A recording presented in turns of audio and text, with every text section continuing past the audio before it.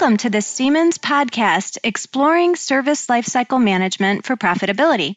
My name is Carrie Doyle, and I'll be hosting this session. We'll be talking with two guests today, Yishai Barak from Siemens and Ken Aman from the PLM Industry Analyst Organization, SimData. Let's get started. Welcome, Yishai and Ken, and thank you for taking the time today to talk about how manufacturers can profit from that modern service lifecycle management solution. Now, before we dive into the discussion today, could you each please give our listeners a brief description of your current role and also a little bit about your background? Yes. Thanks, Carrie. I'll go first. My name is Yishai Barak. My background includes over 20 years in R&D leadership and management roles in real-time and enterprise software. In recent years, I've been focused on PLM, especially in the area of service lifecycle management. In my current role, I have a global responsibility for SLM solutions in Siemens Digital Industry Software, helping companies to succeed in the area of service and maintenance by delivering the required software, platform, and solutions. Over to you, Ken, now. Thanks, Yishai. I'm an executive consultant for SimData. I started out as an aerospace engineer working on the Saturn Apollo program and started working in the PLM world in about 1980, so I've been doing that for about 40 years. I've been with SimData for over 23 years now, was the director of research for about 10 years. As an executive consultant, I help industrial companies understand the capabilities and benefits of PLM, help them define their requirements, evaluate and select solutions, define their implementation roadmaps, and perform the cultural change needed to implement successfully. For the technology providers, I help do market research, I evaluate their solutions, provide competitive analyses, give guidance on their program and project strategies, and I also work within SimData as part of our training and education programs. Okay, wonderful. Thank you both for these introductions. This is going to be a great discussion just based on both of your backgrounds. So, Ken, for our listeners who may be new to the topic, can you give us a quick background of service lifecycle management and why manufacturers should be considering solutions to address this today? Sure, Carrie. SLM, or Service Lifecycle Management, really is all about having a holistic approach to all aspects of service. It's about maintaining the up-to-date configuration of the asset that's being used in the field and then leveraging that information in multiple ways, using analytics and feedback to upstream disciplines to help design for serviceability, to use that same information to optimize its use in service, making sure you're getting the most out of the product as you're working with it, and then to optimize the scheduling and delivering of service when service is necessary, hopefully proactively rather than when something fails. So these are the elements that go into service lifecycle management. But it's a very broad area. There are multiple organizations involved. So you can see there's design and development and production organizations. There are the owners and operators of the asset. There are the people that service the organization. And that may be a third-party service organization, or it may be the company that actually manufactured it. But there are various different organizations. They all have different capabilities. They use different tools, and they participate in different parts of it. But they want to really pull all that information together and integrate together so that you can get the information you need to optimize the service of whatever asset it's important to you. You want to particularly focus on reducing the cost and the time of service. From a manufacturer standpoint, you want to reduce warranty costs. You also want to be able to perform service quickly and accurately to make sure your customers are happy and keep them satisfied and increase their loyalty. You want to be able to give the best service to your customers so that the end-use customer gets the most out of the asset, that they want that asset working productively all the time. So what you're really seeing going on as we look at service lifecycle management is providing the information you need to maintain an up-to-date view, in many cases a digital twin of the asset, so that you can understand what's going on and maintain its status. And it all comes down as we're looking at changing service from being something that you had to do, I've got to be able to service it just to keep it operational, to an opportunity to improve customer satisfaction from the manufacturer's standpoint and their loyalty, and provide new ways to becoming a profitable business model to be able to expand and grow them, as well as making sure the customer gets the absolute most out of the products that they've invested in. Thank you, Ken. And I do agree with you and think it's so important, your point about the have to do's, whereas in the past we always thought it was more of a have to do in terms of service versus an opportunity for profitability. So let's first talk about potential barriers to profitability for manufacturers today. Yishai, what are some of the challenges that you're hearing from your customers at Siemens related to this aspect? Well, Ken mentioned one sentence initially that it's all about getting the most out of your product, right? So as a service operator, your ultimate goal is to maximize your uptime, minimize your downtime of your assets. This has cost and profitability implications, but in most cases, it could also be the difference between mission success and failure. In addition, throughout that, you have to ensure the quality of your maintenance activities, provide compliance proof, and manage your spare parts inventory effectively, just to name few of the, the main elements. In order to achieve this at a reasonable cost, you must identify potential failures as early as possible and preferably even before they occur. This is where predictive maintenance plays a role. And everyone is talking about predictive maintenance, but we believe it's only one part of the story. Normally, most of your costs will appear only after you identify a potential or even worse, an already existing failure, until the time it is fixed. So obviously we said we want to minimize that time, but how do you make sure an issue is addressed in the most efficient way, that the right technician is being allocated with the right tools and visibility to how the asset is configured so that the failure can be resolved as quickly as possible right the first time, avoiding the downtime and the extra operational costs that result from repeating technician visits? How do you ensure the quality of service operation, that neither bolt is missing after a technician disassembles and reassembles? How to retain compliance proof at any given time? How to immediately identify impacted assets in your fleet following a manufacturer recall on a certain part? How do you ensure your documentation remains accurate throughout configuration changes of your asset during its lifespan? These are just few of the most common challenges. Any improvement in time and cost has a significant financial implications. You don't have, in many times, the ability to boil the ocean and address it all at once. This is one of the main reasons due to which a service lifecycle management solution has to be modular so that different areas can be addressed as the overall SLM implementation evolves. As an example, we have an industrial machinery customer that operates thousands of machines in various locations. They use our solutions in order to manage their documentation as a layer on top of their data model, ensuring that it remains up to date in a seamless way and avoiding the need to rebuild a new documentation on each change.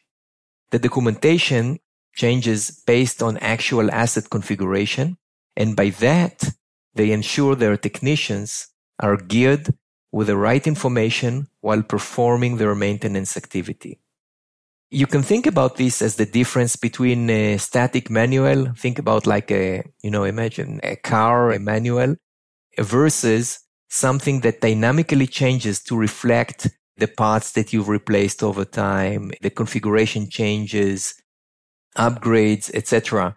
It always remains up to date. As another example, we have customers in the aerospace and defense space where it's critical to manage a physical representation of a long lifespan assets with highly regulated environment and with strict quality requirements.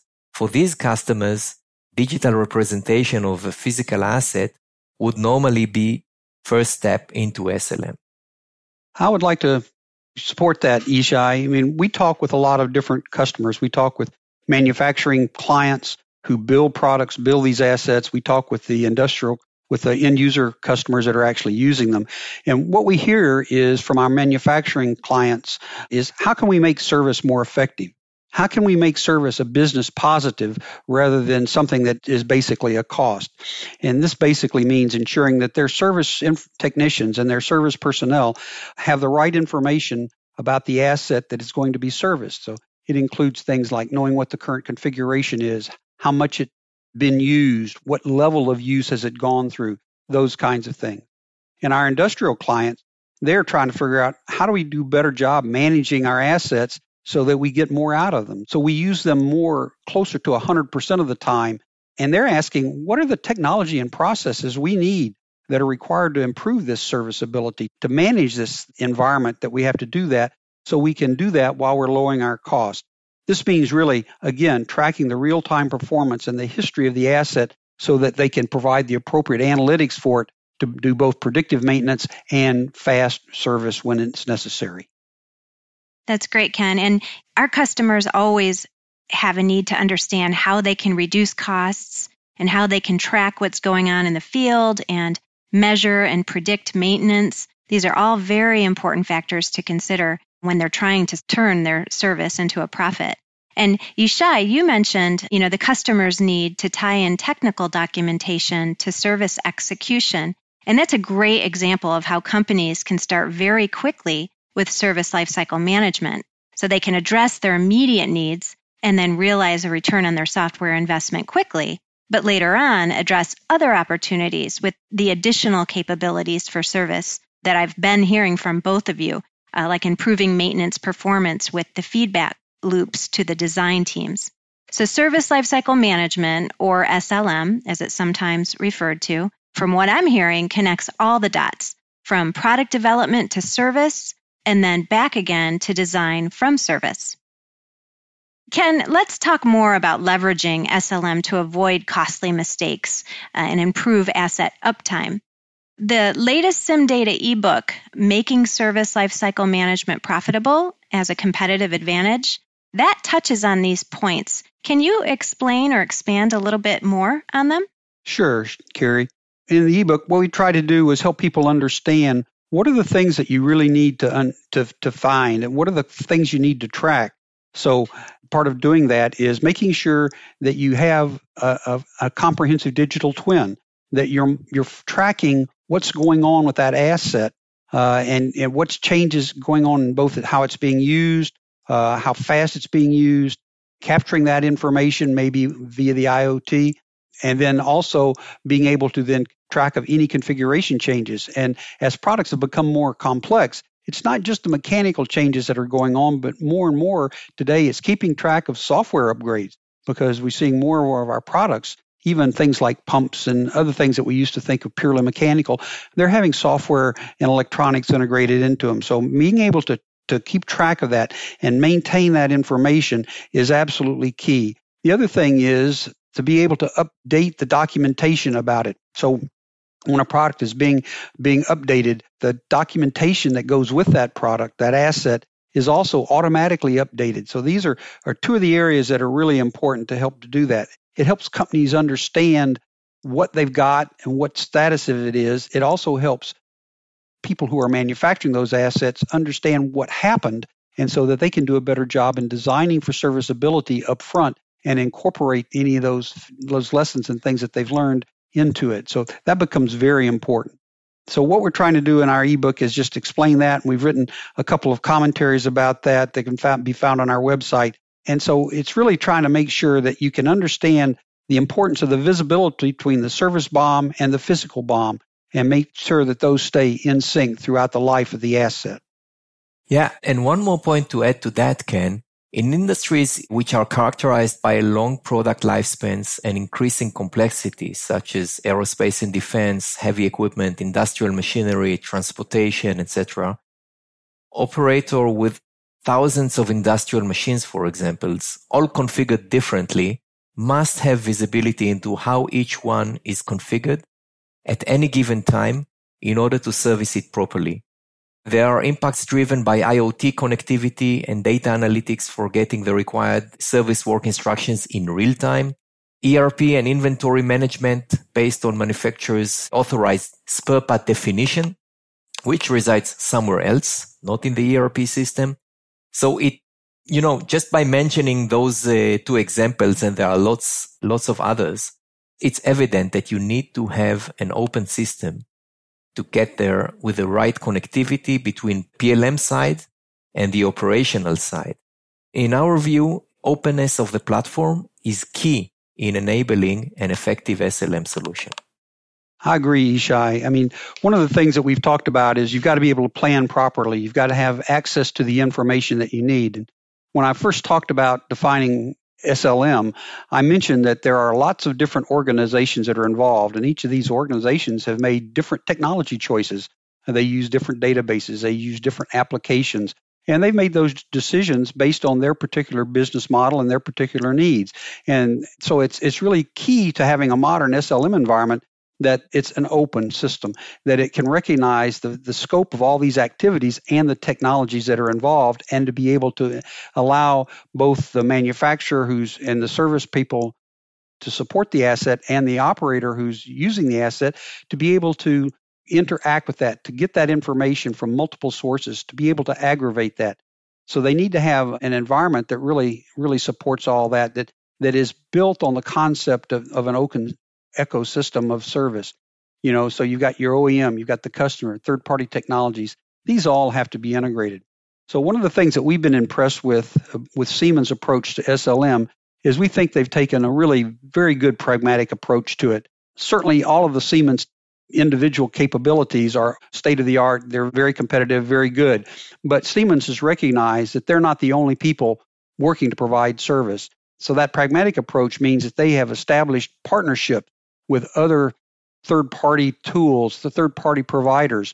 They're using technology that allows their customers and their partners to easily integrate across these multiple environments, to create that open environment and allow that information flow to be able to be equally gathered and then to be shared and used and collaborated upon as it's necessary throughout the entire service lifecycle. So we think that's a real key factor, is having that information available to us, and is key to success in SLM.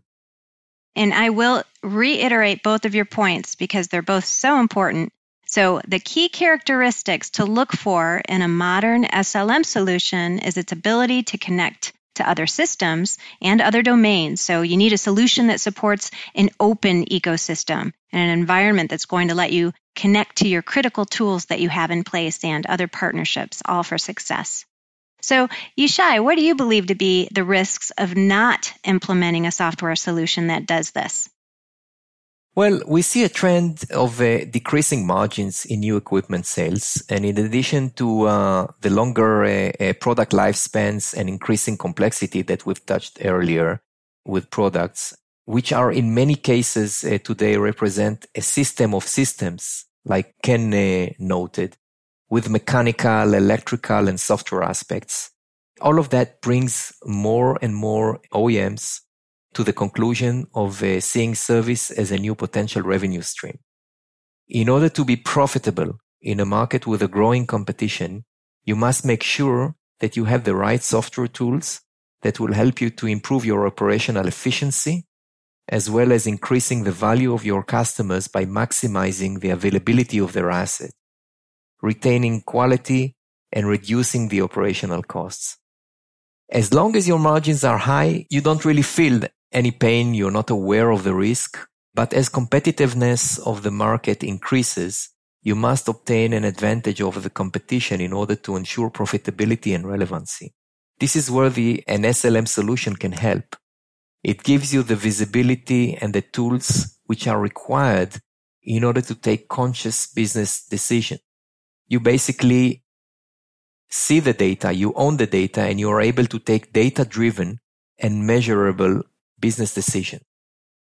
The value can differ per role and task. For example, a maintenance supervisor can assign the best fit technician to the task, design engineer to take service considerations as part of product design, or even sales account manager to use that data in a way that will allow him to offer an upgrade to a customer based on his knowledge of how the asset is currently configured, and to be able to show the ROI to that customer on how that upgrade will improve his usage of the product. So all of these are required, and without this, as a manufacturer or as a service provider, you're putting yourself at risk that you will not have a profitable business. Okay, these are all great points. Thank you, Yishai. Now, Ken, do you have any recommendations for our listeners who may be currently searching for service solutions to help them avoid these types of mistakes and keep their aftermarket assets up and running and with that bonus of profitability and a competitive edge? Yeah, Sherry, good point. I think for whether you're a manufacturer or an owner, the real key is to think of SLM as an opportunity, not a necessity. Things have evolved. As an owner, you can look at service lifecycle management as providing you the ability to optimize the use of your asset. It makes you more efficient, keeps your assets in use more frequently, it minimizes your downtime. So you're producing your product and becomes more profitable for you. It's costing you less to service them. It's costing you less downtime. You are spending more of your time producing product, and that's going to drive your profitability. For those people who are doing service, you need that open service environment, that modern ecosystem, so that you can capture the information, maintain the configuration knowledge of the asset, knowing how it's been used, working through analytics to be able to predict when maintenance should be performed. And you can do that in conjunction with with your owner operators who are using the asset. So the kinds of things that people need to look for are the ability to interconnect all the types of information across an open ecosystem of heterogeneous environments, the ability to gather that information and then perform the analytics that they need to be able to predict maintenance, and then to have the documentation and the information that they need to be able to provide first-time fixed service so that you can really get out there and make sure that the asset is working at its maximum potential.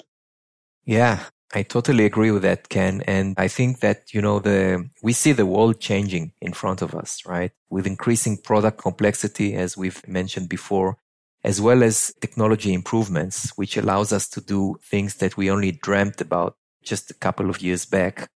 We believe that only through openness of the platform and our ability to shape the SLM solution based on evolving customer needs and changes in technology, we can set a good foundation to address the current and future challenges. Our strategy is to deliver a solution platform focusing on areas in which we have a unique value proposition, specifically around service engineering, leveraging Teamcenter strong configuration management capabilities, and offering a collaborative environment with design and manufacturing with seamless connectivity to other systems that customers might have. When I meet customers, every customers have their own legacy systems. Every customer has their own execution systems. It's a necessity to be able to allow an open ecosystem to connect all those dots, as you said earlier, Ken. By that, we retain the modularity of the solution, and we can allow customers to bring value and ROI from very early stages with incremental implementations, and while we enable future evolution to continuously improve and incrementally increase value in additional areas under the SLM umbrella. Great insights around service lifecycle management for profitability and competitive advantage. Thank you, Yishai and Ken, for this discussion. And to our listeners, if you're interested in hearing more about service lifecycle management, please visit Siemens.com/Teamcenter SLM for more details.